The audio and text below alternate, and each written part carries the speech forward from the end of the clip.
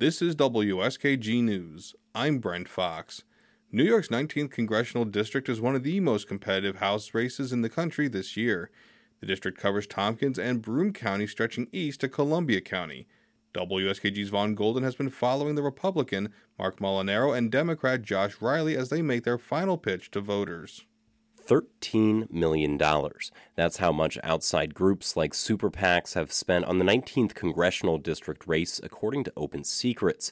But if you've turned on the TV or scrolled through Facebook, that shouldn't be much of a surprise. Marc Molinaro supports taking away a woman's right to choose. Josh Riley, too extreme, too dangerous. Speaking to voters in person, Molinaro and Riley usually deliver more unifying messages, though.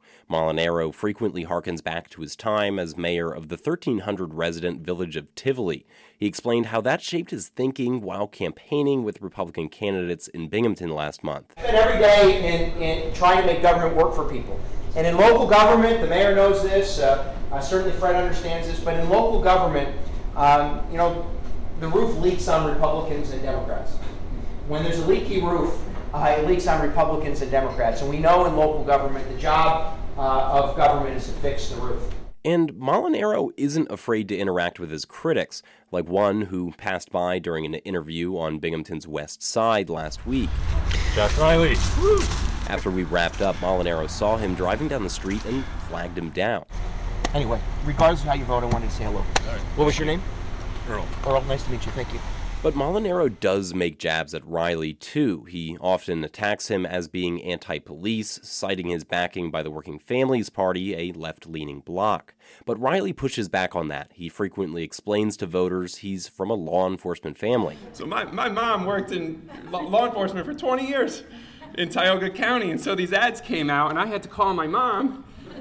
I said, Mom, these ads are on TV, you're probably going to see them, and look, Mom, I promise I love you and I'm not going to defund you. Riley made those remarks at a rally with former President Bill Clinton last week.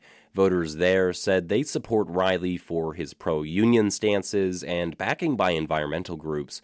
For many of them, like Sally Weigel, Riley's support of abortion access is also a motivator. Definitely his feeling on women's rights, and I would say the attack on our health at the moment, or health care at the moment. Riley has the backing of Planned Parenthood and other pro-choice groups. Molinaro says he supports some restrictions on abortion, but wouldn't support a nationwide ban.